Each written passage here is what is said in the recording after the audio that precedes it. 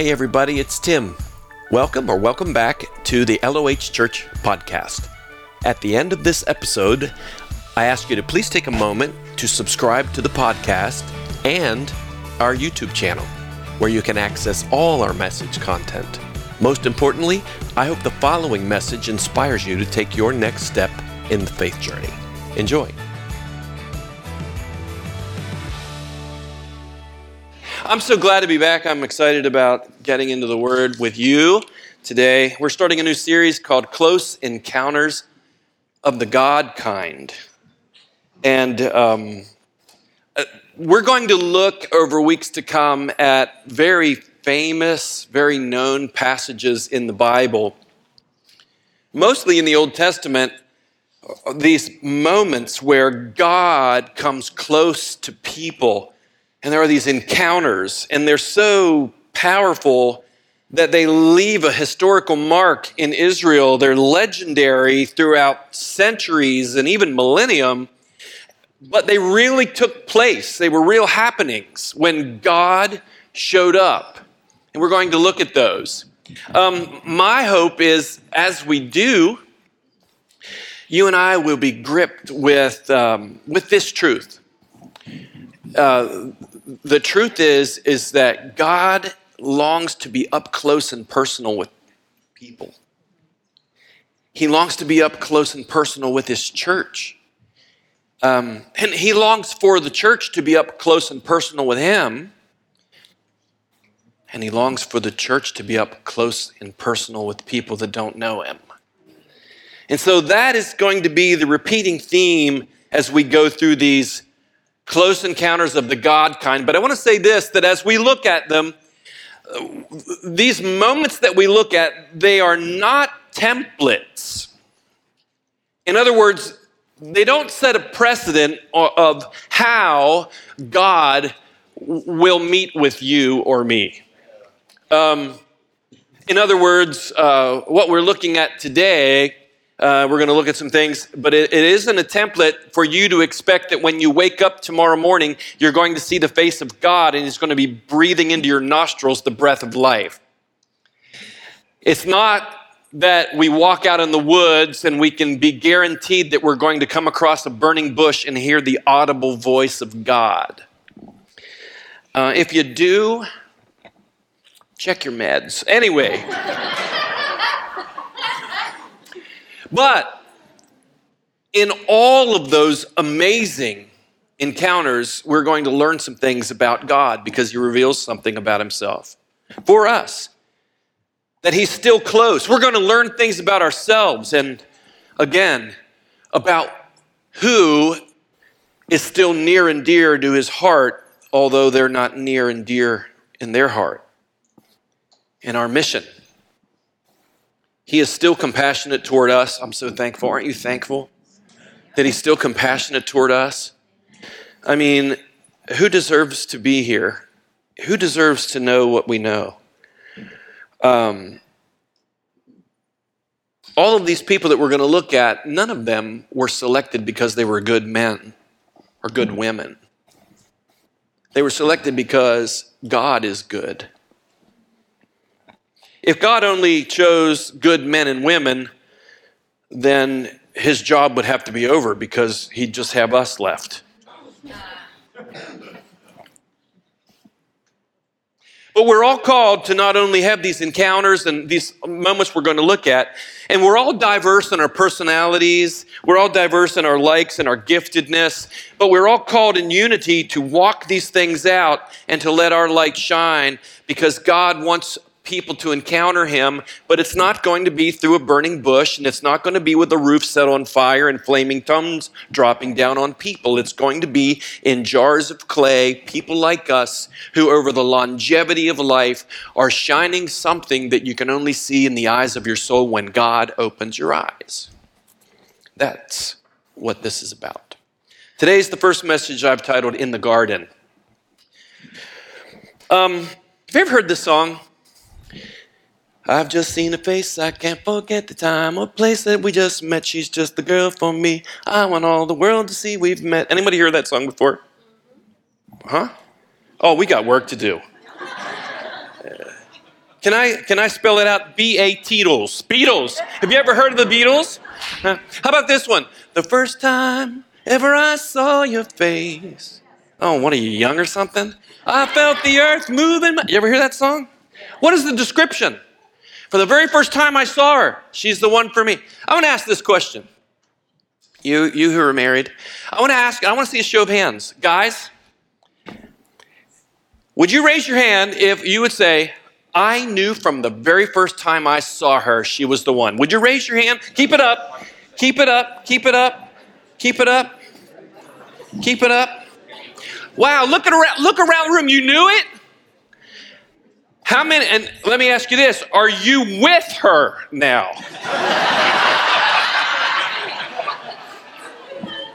And let me ask you this, no show of hands. You knew it then, but in the morning now you go, you still feel, you still feel that way, raise your hand. And even if you don't raise it because it's a romantic upgrade, raise your hand. Yes, you still, honey, look at her and say, I still do it. This is your chance. This is your chance. How many of you, ladies, let me ask you. Now we'll get the honest answers. No. Ladies, from the very first time you knew, raise your hand.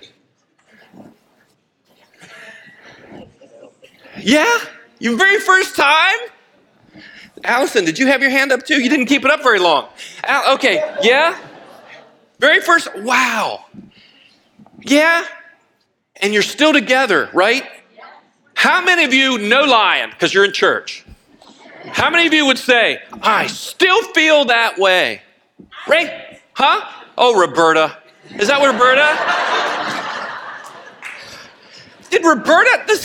Does Roberta even have a sin nature? I don't know. I don't know. Tim? Oh, don't say that, Tim. Yeah. Okay, here's the different one. First time you saw your baby, the moment it was born. Whether you have 1 or 2, or you're like the crazy Whartons, they have 7. What are they? Where's Christine's? Laying down somewhere right now? Right? 7? What are you, biblical or something? Like 7 lamps, 7 angels, 7 Whartons. Right? What in the world?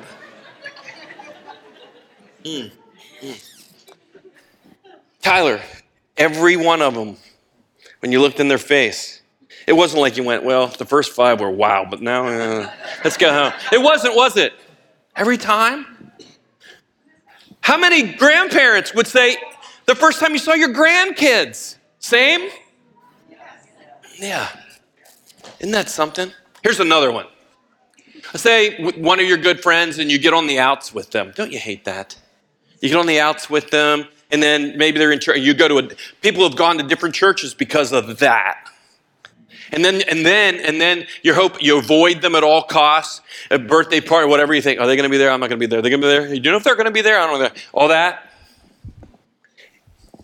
And then you go somewhere and you're in an elevator, and the elevator door opens, and it's like, ay.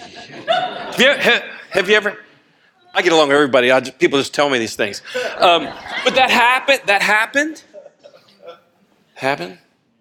And then in the moment, and then you're like, maybe you're quick on your feet so you can put on a, oh, hi, but that thing's there and it's inside and you're like, they're both that way, you're that way. And you go, oh, and then the door closes, you think, oh, geez, But what if instead you go, I can't take this. So you go find that, you get out of the elevator, you check them, you track them down, you're like, look, hey, this is stupid. This is dumb. We're fighting over, and you're my brother, you're my sister, you're my wife. No, I'm just, and then you talk it over, and then, it's over. Don't you love that? That feeling that it's not weird anymore. You don't have to worry about when you go in the out at Walmart. It's all okay. Don't you love that? I think Jesus said something about that. If your brother has something against you and you don't, go get right with that. Because after that, it's like, oh, yeah. Well, we're going to cover all that today. Not with as much humor, but Imagine Adam waking up in paradise and seeing the face of God. Oh, no man can see God's face and live. No, that's after the fall. Before the fall, it's like, hi, God, face to face. Paradise on earth. The presence of God before the fall, untainted, perfect. God being with man, man being with God. What was that? What did he see? What was it like? We can't even put into words. There's only a little glimpse of it because that's not what any of us have ever known. We've never known one moment of that. No human has, except Adam and Eve. Perfect paradise. We lost it. But the good news is, it's been renewed in part. Because the one who came to Adam walking in the cool of the day, calling out his name after the fall, as Adam and Eve are hiding from God, just like you avoid in the elevator or in the hallways or the church, you go to another, whatever, just like that, God came looking and calling the name. And the God-man Jesus, who saw Almighty God face to face, the Son who came from the heart of the Father, showed his face to the world so we could wake up again and start coming back into the image of God. And we're on a mission, we're on a destiny to somewhere else. We're going to go back to that first encounter. And let's look at this thought of Imago Dei, the image of God in macro form. Genesis chapter 1 is a macro revelation, and then Genesis chapter 2 and 3 is a micro. We're going to look at both. Let's look at the macro first. In Genesis 1, it says, in the beginning, God created the heavens and the earth. The literal Hebrew says, in the beginning, Elohim, the gods, says that. It doesn't mean what we think, but that's the literal. Created the land and the sky. Darkness was over the surface of the waters. And the Spirit of God hovered over the deep. And then for the first time and time after time after time, for 7 moments, days, yoms, then God said. And in the 6th day, God said, let us make man in our image, Imago Dei, in the image of God, he created him. Male and female, he created them. And both of them in this perfected paradise, Eden-like state, both in their own being reflected something about the image of God. Adam and Eve, male and female, both individually and together, reflect something about the majesty and the glory of God. And he said they could rule over the fish of the sea, the birds of the sky, and this dominion, this liberating God gives liberty to everything. And he looks at it and he says, it's very good. It's very good.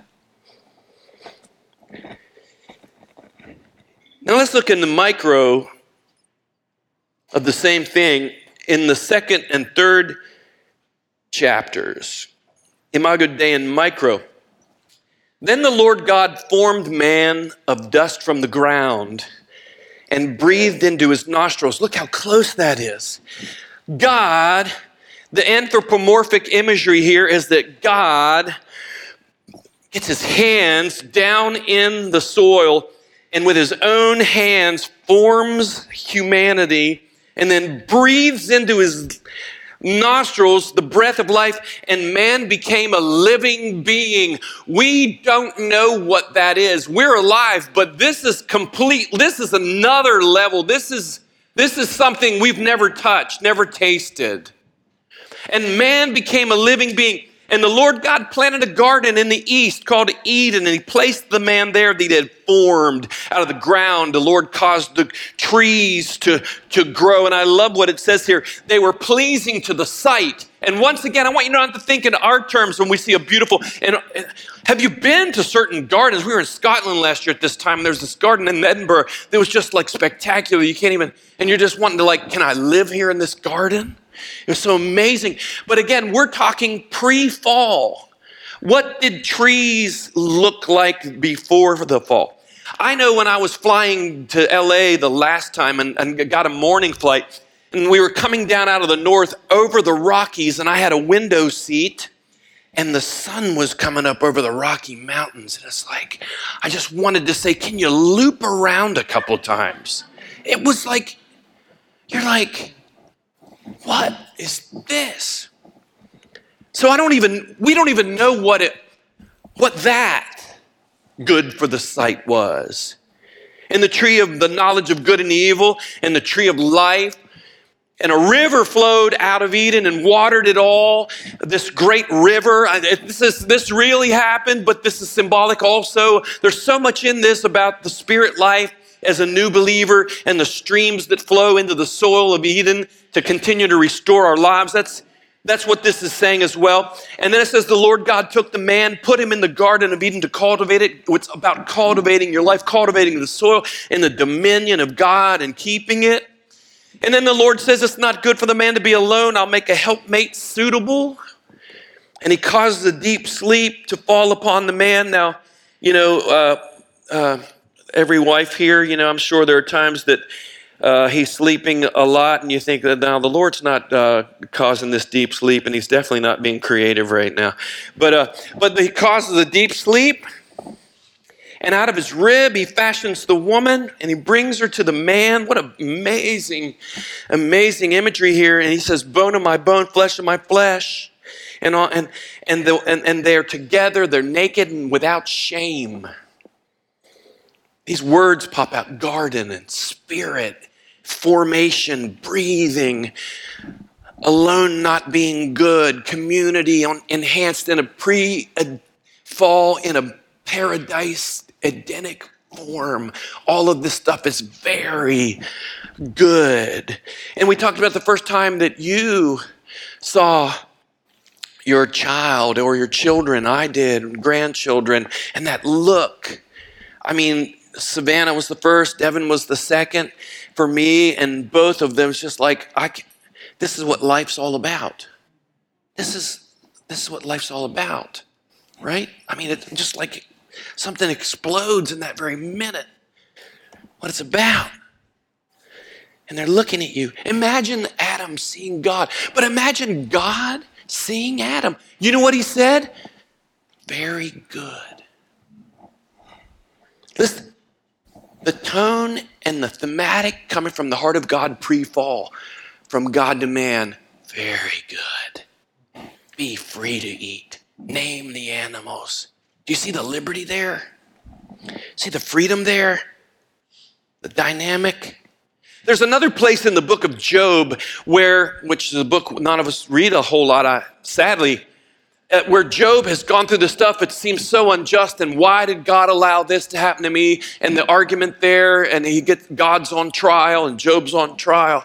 And he has all these questions he'd like to ask God, and there's this dramatic moment in the end of the book, in about 4 chapters in the end, where God doesn't answer Job's questions, but asks Job questions. It's a powerful, powerful interaction. But in this one part, God asks Job this, and it gives us a window again into this pre-fall paradise. And God says to Job, asks him, "Where were you when I laid the foundation of the earth?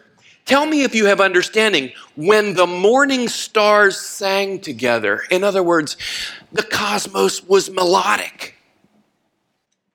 There was a sound of music in the space-time continuum.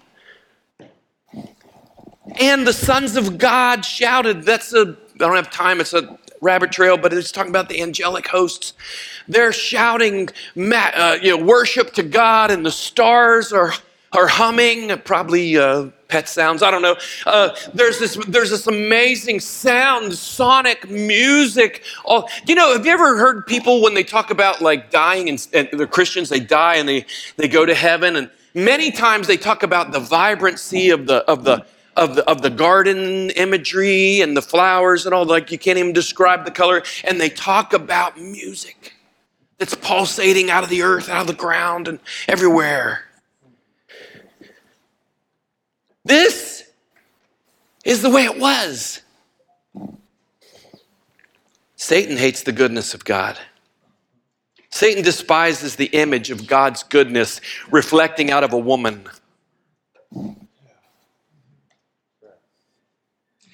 There is a glory that a woman reflects that points to the image of God. There's a glory in a man that points to the majesty of God. Satan hates the goodness in a family. Satan hates the goodness of childhood. Hates it. So he seeks to pervert it through lies. Satan lied about God. He lies about God. He lied about them. He lies about you and me. And he lies about others. There is a beast in the field. It says, now the serpent was more crafty than any other beast of the field, which the Lord God had made. And he said to the woman, indeed, has God said to him, you shall not eat from any tree of the garden? What's this not getting able to do things that God's bringing up? What is that? I'll tell you what it is. You won't die if you go your own way, if you make your own choices. Because God knows that the day you eat of it, your eyes are going to get open, true, with a lie. And you'll be like God. You'll be your own God. Your body, your choice. There's going to be a banner over the gates of hell. And it's a lyric from a song from the 60s. I did it my way.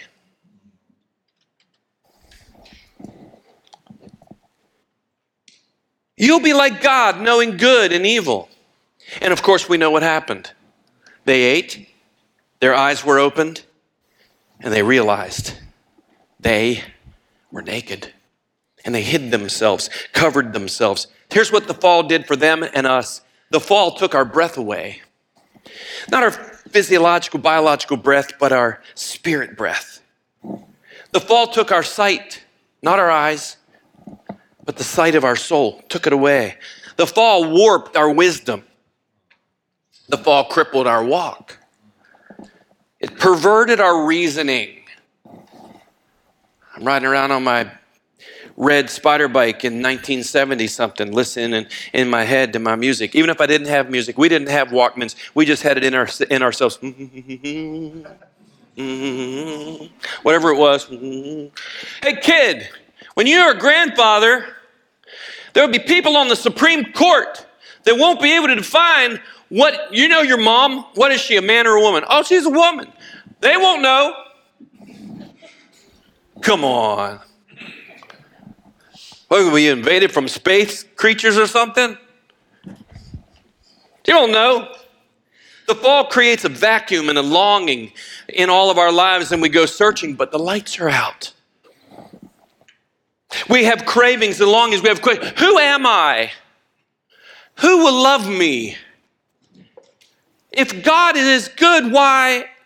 But see, God is good. And in his prevenient grace, what is amazing about God is that he causes his rain to fall on the just and the unjust. He causes his sunshine to come shine on the wicked and the righteous. Satan doesn't run everything. The earth is the Lord's, but the world system is perverted. Yet even with that, God's in control. He still seeks and he still draws people out of the world. Were you in the world at one time? Aren't you glad God didn't stop right before your day of conversion? Aren't you glad that all the Christians didn't just close up shop and just go to church and leave us out? Oh, There was a paradise once upon a time, and not everybody understands that, but everybody is searching for it because in the inner part of every human being, they know that. I thought Phil Wickham was cool before most thought Phil Wickham was cool. Carl Wilson and I, actually. And we found a CD by him a long time ago, and there's a song on one of his original, I think maybe first or second CD called Eden. And I listen how he captures this. When the first light brightened the dark, before the breaking of the human heart, there was you and there was me. Innocence was all we knew, because all I had to know was you. You were running. We were running underneath the trees. I want to see you face to face, where being in your arms is my permanent state. I want it like it was back then. I want to be in Eden, to be naked and unashamed in a sweet downpour of innocent rain. I want it like it was back then. I want to be in Eden. All of these God encounters we're looking at, they tell me one thing. God so loves the world. And in a couple of weeks, we're going to look at the one. I got to just give you a little trailer of it, because he comes down to Moses. He says, I have heard the groanings and I have come down. That's what he's always heard. He doesn't need us. He loves us. We need him. So, Jesus, you look comfortable, actually. Jesus, feel at home. Name the animals. Jesus is the Imago Dei in micro. The macro, God, in micro. John tells us he was in the beginning with God. All things came into being through him. And apart from him, nothing came into being that has come into being. In other words, when Adam woke up, the Son of God's face said, hello. Who was it in the garden? Who was it? It tells us. The Father gave liberty to his Son. This is the Son of God's creation. Fully delegated by Yahweh for the Son to speak, and in connection, the Spirit activated everything the Son spoke that came from the Father's heart. That is family.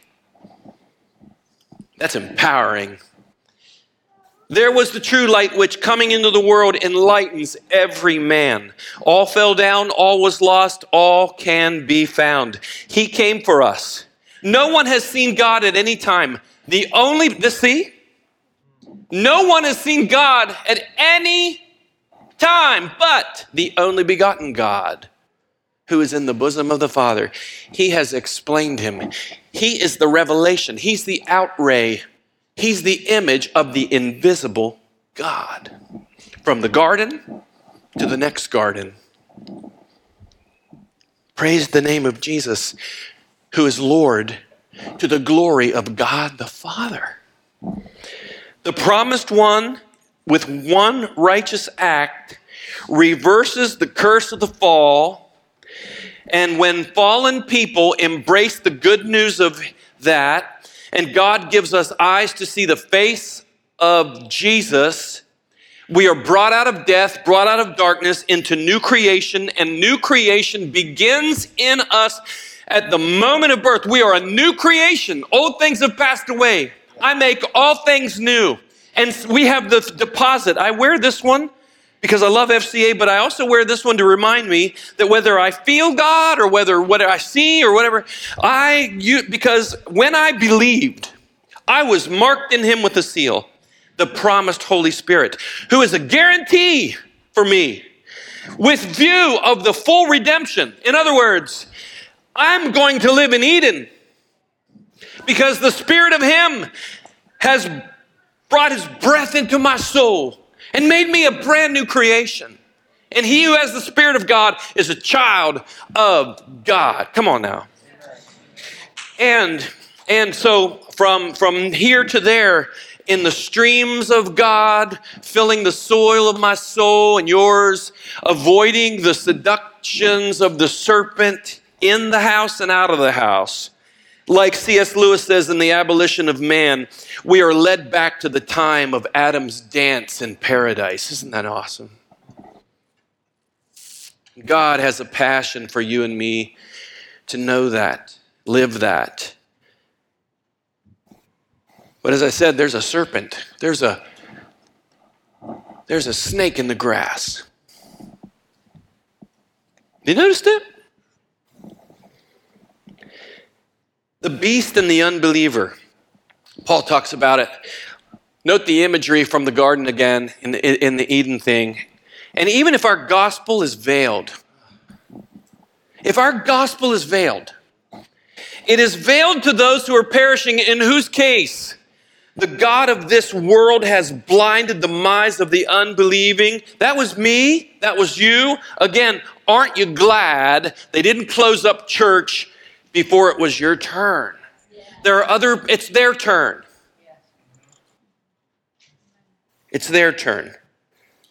Let's go find an evangelist to come and just hope that in one night shot, God can reach them all. Let's do it. Is that how it's supposed to work?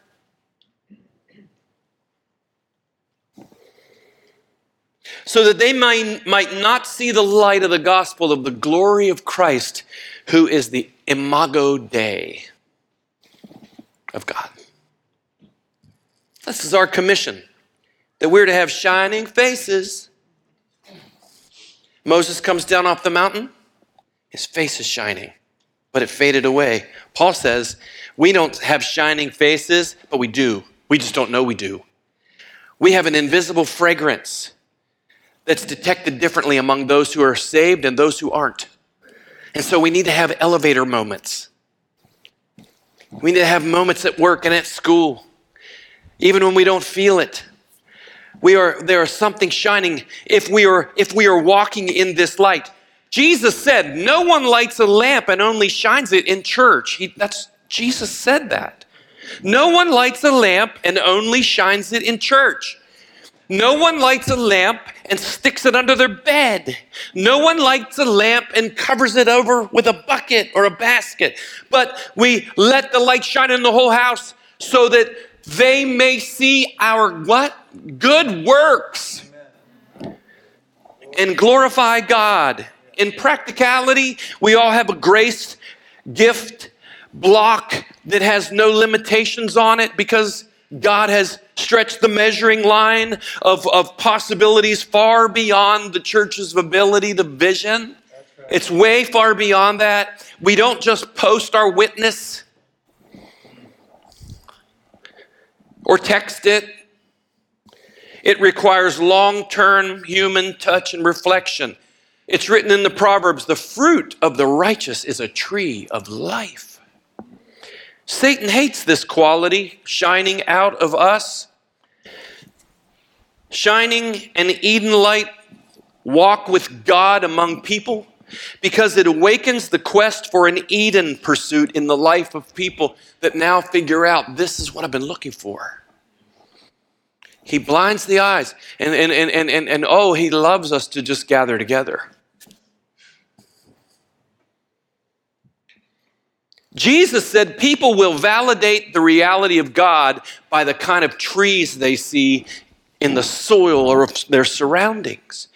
In the prophet Isaiah, in the 41st chapter and the 51st, Isaiah says when this new beginning comes through Messiah, he uses these prophetic, poetic images of trees and rivers and springs. Listen, I will open rivers on the bare heights and springs in the midst of the valleys. I will make the wilderness a pool of water and the dry land fountains of water. I will put the cedar in the wilderness, the acacia and the myrtle and the olive tree and the juniper. Juju, you watching? You're in the Bible. I will place the juniper in the desert together with the box tree and the cypress, that they may see and recognize and consider and gain insight that the hand of the Lord has done this. Isaiah 51, one of my favorite chapters.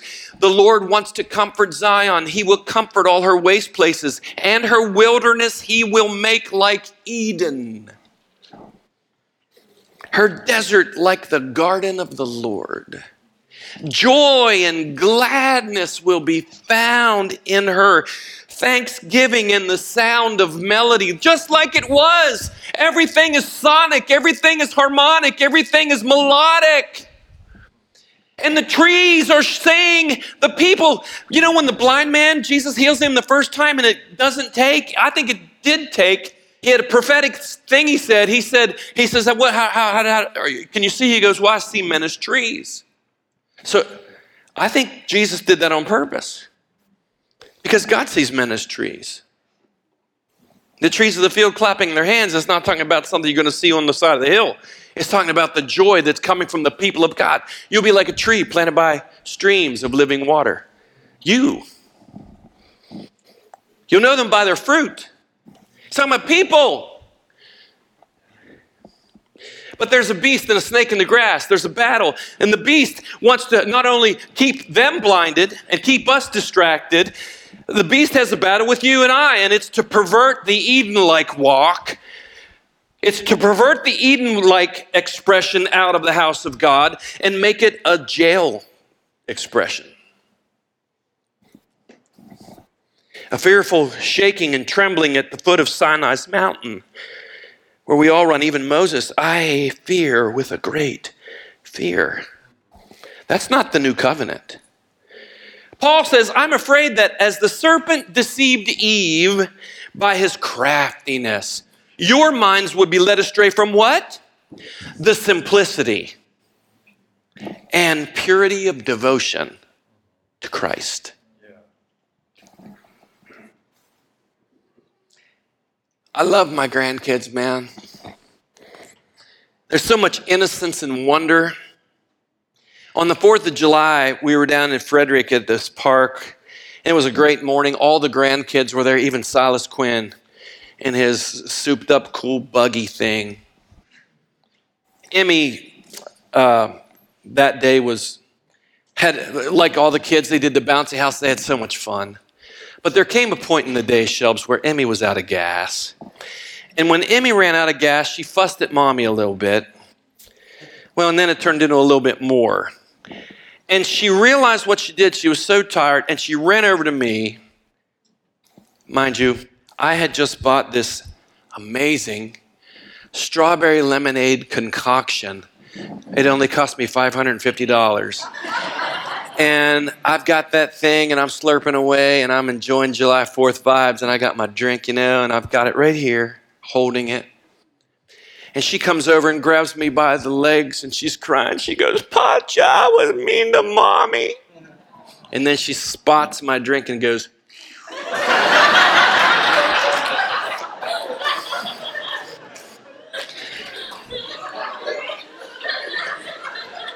that was the slickest thing I ever saw.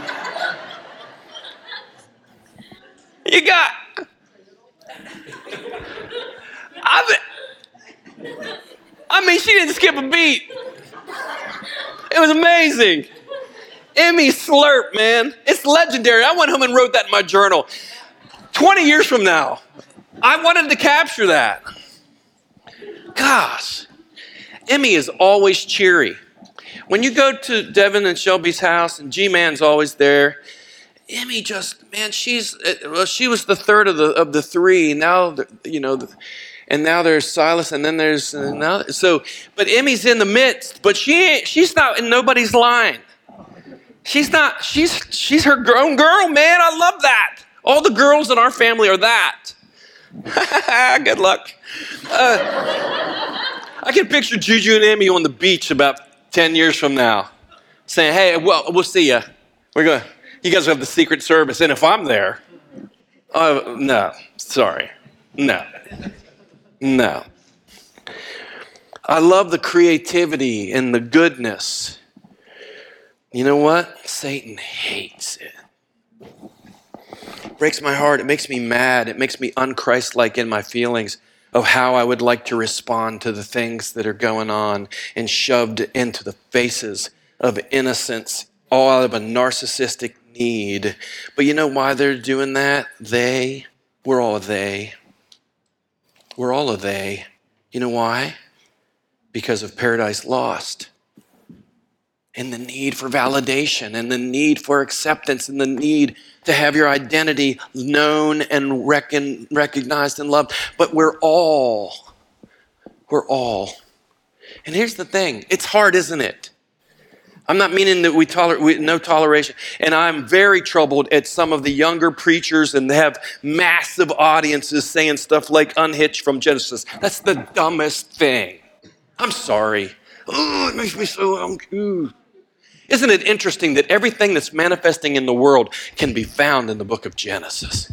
Every detail. The fear of man is a snare. And the fear of man will cause the enemy to steal our kids. Come on now. There's a battle. There's a snake in the grass. Paul warns us about so many things, but he says one of the biggest things the enemy wants to do is seduce the gospel into a different kind of image where we lose the simplicity and the purity of devotion. Doesn't mean we're perfect, doesn't mean we've got it all down. It's a purity of devotion. You can have all kinds of struggles and have a pure devotion to Jesus. That was an amen right there. Do you not believe that? What about, if you don't believe it, how do you explain you then?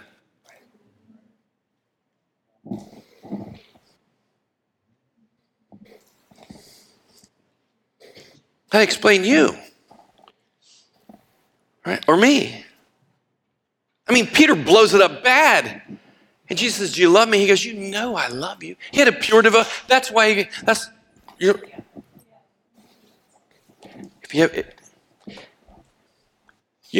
there are a lot of things we have no control over. We think we do, we don't. Nothing, actually, except our own decision. Nothing. We get there and stand there. We can't be we point to this or that. You know what we can point to? You know the only thing is that by His grace, I still have a pure devotion to Jesus. That's all we can have control over. So I said all that to say in this encounter that God, the door to forgiveness is still open. I wrote this on Facebook hoping that a lot of people would come because I put all my hopes in my Facebook post so I can save the world or change humanity. That they lost it all. And then they realized they lost it all. And as much as they blamed each other and blamed the devil, they knew what caused it. They did. And then when they heard God in the cool of the day, something happened. Before it was, Potch is at the door. Da, da, da. Then it was, oh no, Potch is at the door. That's what sin does. That's what eyes opening. That's what enlightenment does for us. That kind.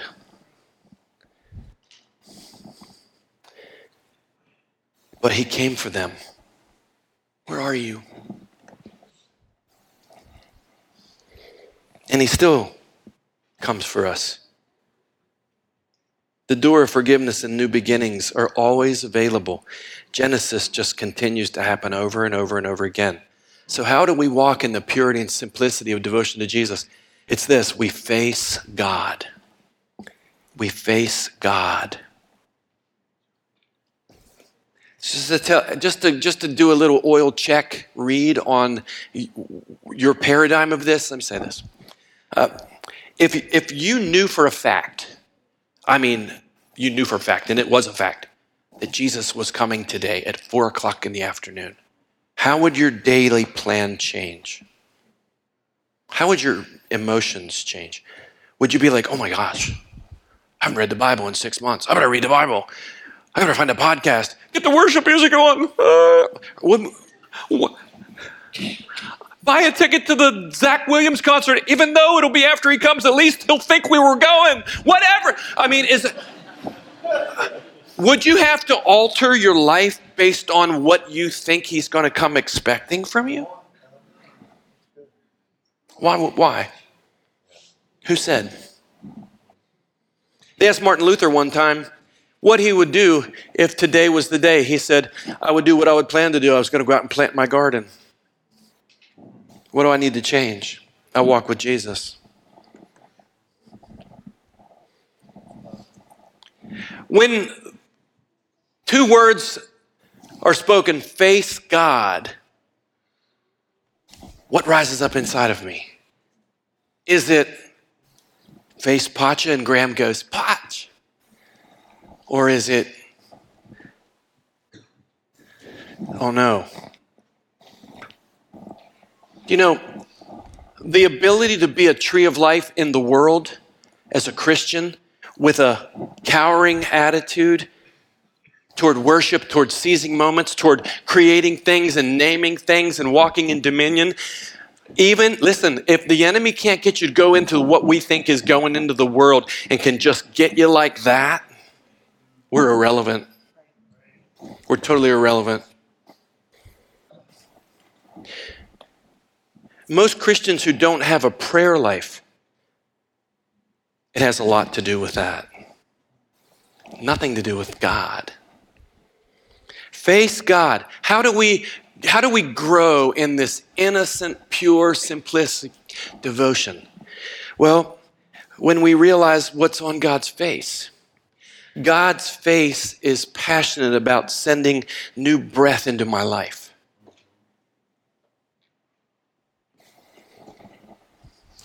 If we'd see God's face correctly, we would realize that he is still releasing healing streams toward us.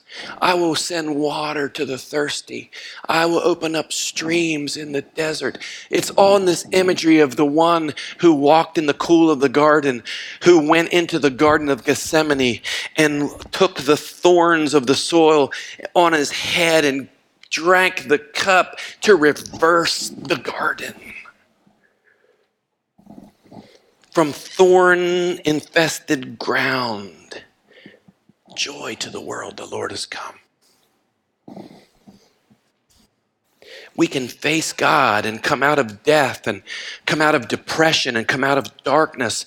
And we can come out of shame and we can come out of hiding.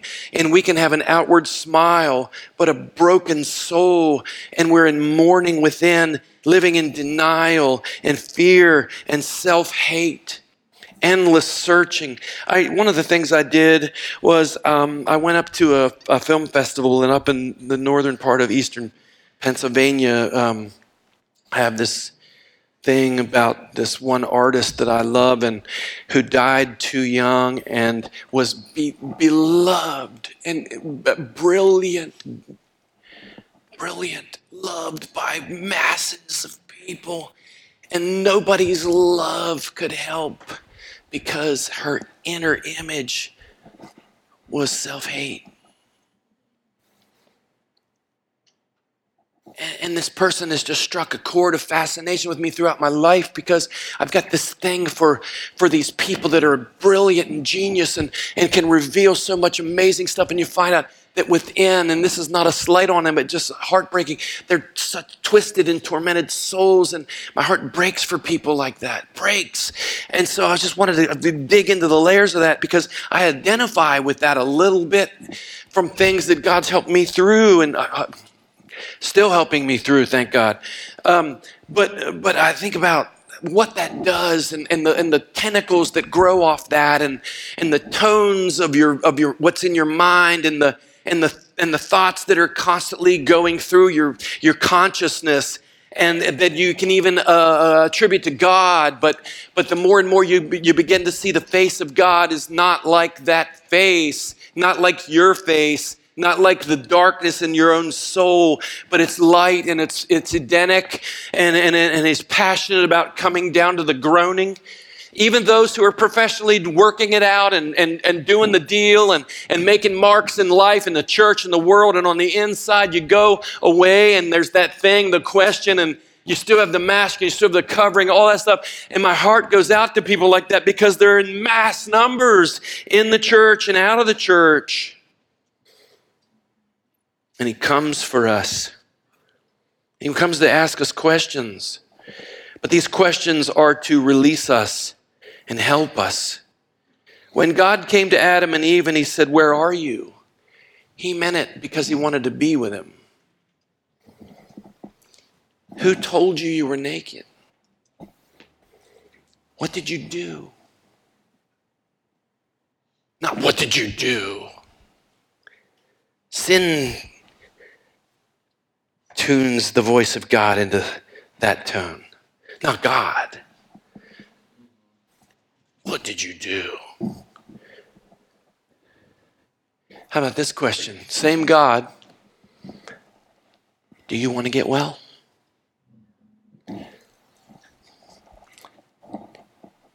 Will you give me a drink? Been with 5 men, living with a dude. Will you give me a drink? And what does she's blown away. This is a holy man, and he wants to drink with me? What is this? What is this? You know what this is? This is naked and unashamed. This is the man, this is the God of Eden. This is paradise gain. How about this? Be of good cheer, your sins are forgiven you. We didn't pray the sinner's prayer. How could they be forgiven? Did he repent? Nope. Didn't do any of that. Didn't do any of it. They brought him. He didn't bring himself. Be of good cheer, your sins are forgiven. Pre-ask? Come unto me, all who are weary, heavy laden. I'll give you rest. Paradise once, paradise twice.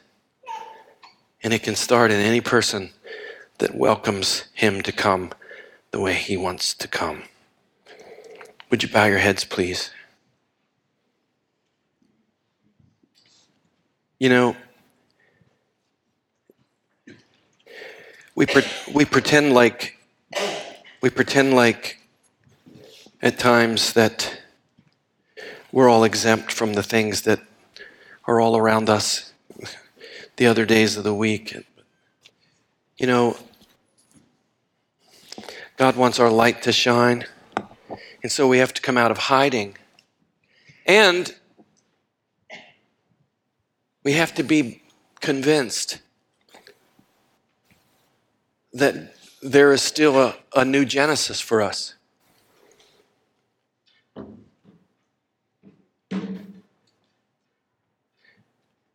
In the world of such perverted perplexities of darkness, in all aspects of life and government and society and community, there are certain things that stick out like a sore thumb, so to speak.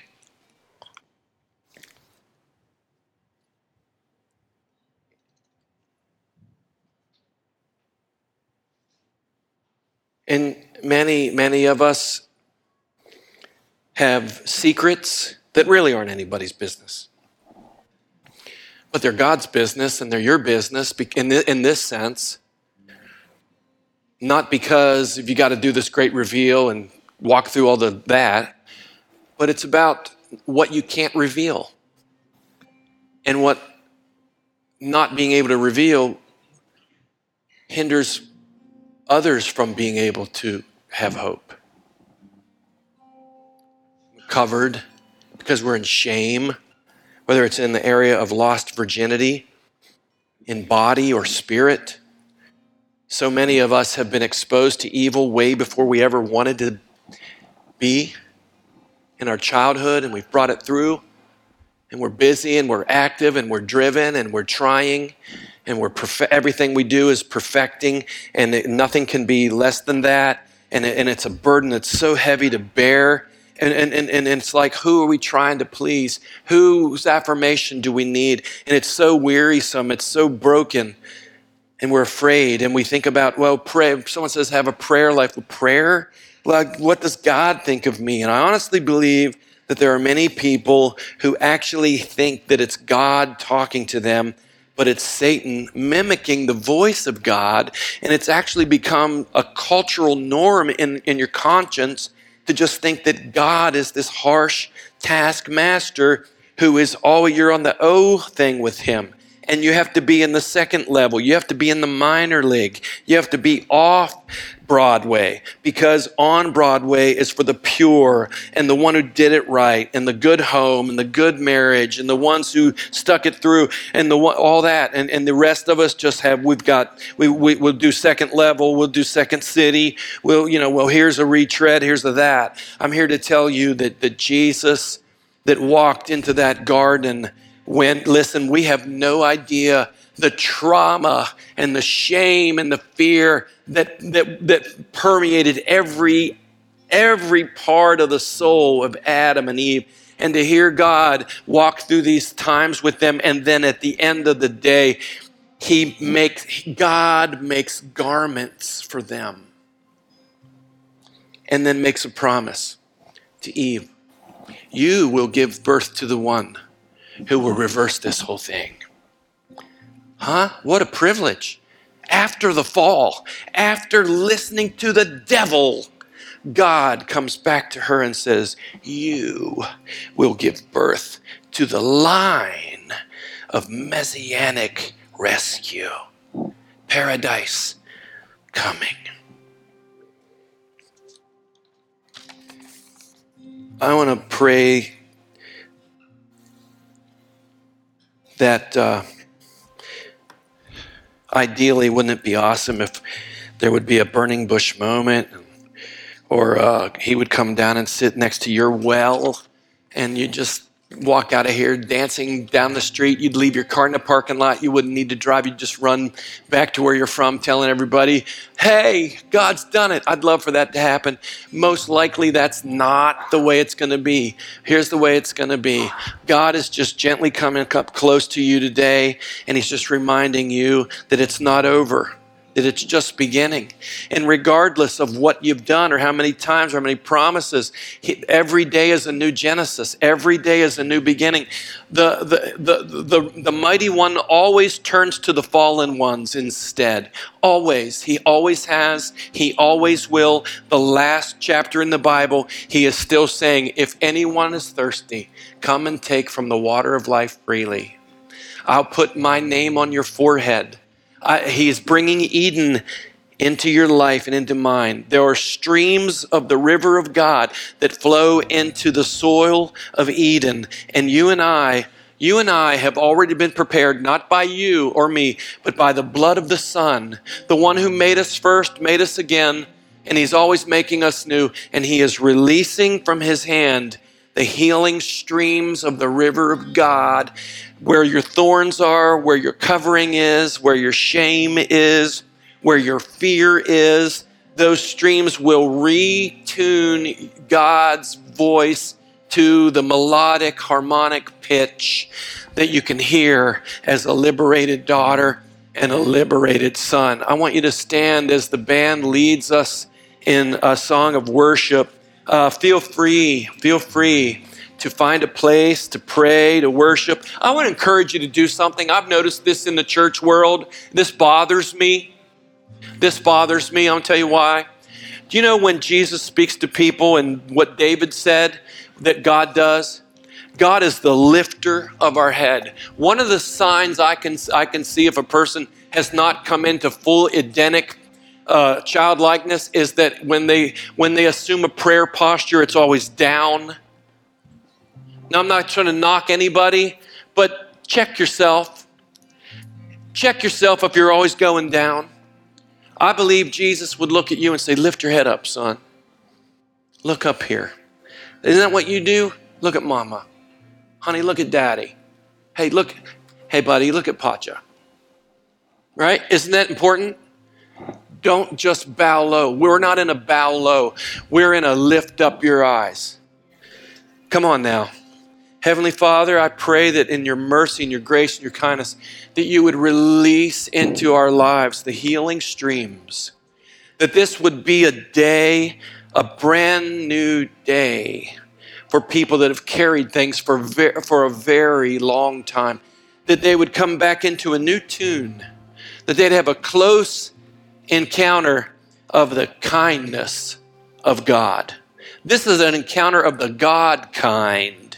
The God kind of encounter is to come to you with fresh breath, healing streams, and an empowering word with a purpose to walk forward in the messianic work of God.